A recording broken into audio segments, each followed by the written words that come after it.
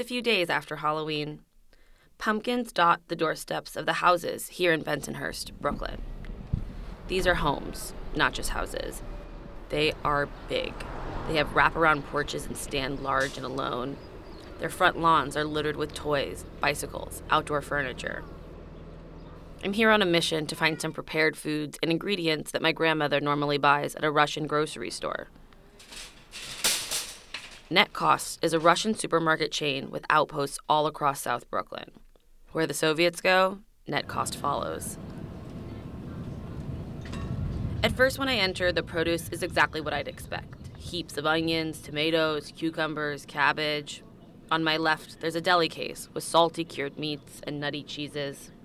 They call to me, but I have no idea what to get, or, more embarrassingly, what anything is even called.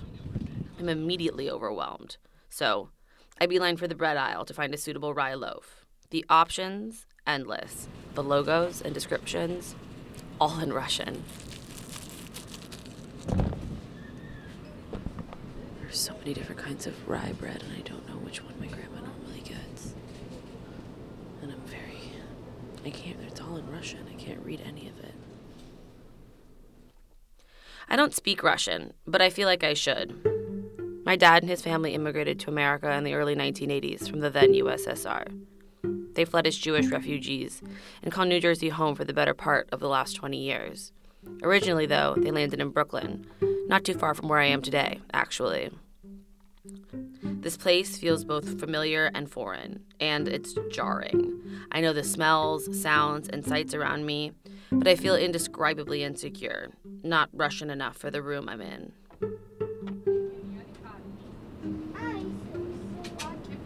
Families, mostly mother-daughter duos, hold court in various aisles, speaking in Russian. I imagine they are debating. Which pickled tomato brand is best? How much farmer's cheese do we really need for the blintzes this week? I filled my basket with things I recognize. Chocolate rugula, a poppy seed loaf, salade olivier, Russian potato salad, 3 types of pickles, a whole cold smoked herring, and 2 bags of frozen Russian dumplings, called plymieni. I rely on memory and fake confidence and approach the final boss, the prepared foods bar. The signs are all in English, thankfully, but they're useless. Cabbage salad, beet, cheese pastry. The translations are vague. Even I know that. They don't capture the pungent vinegar dressing of the cabbage salad or the sweet honey glaze of the cheese pastry. After debate, I settle on plof, which is a spiced rice pilaf, and on top I nestle a large meat-stuffed cabbage. I decide to treat myself to the cheese pastry.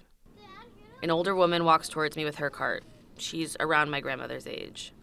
Her face is soft and wrinkled, and her back is slightly hunched over. She makes my 5'3" frame seem giant.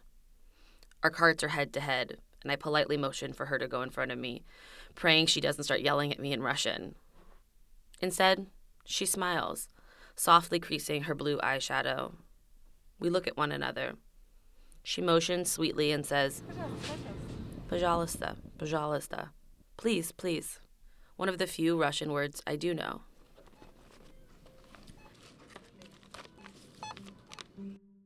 Automatopoeia Sounds Like New York is a production of Columbia Graduate School of Journalism. This episode was written and produced by me, Kira Bowden-Goligorsky. Joanne Ferrion is our professor and executive producer. Music by Blue Dot Sessions. Special thanks to Peter Leonard.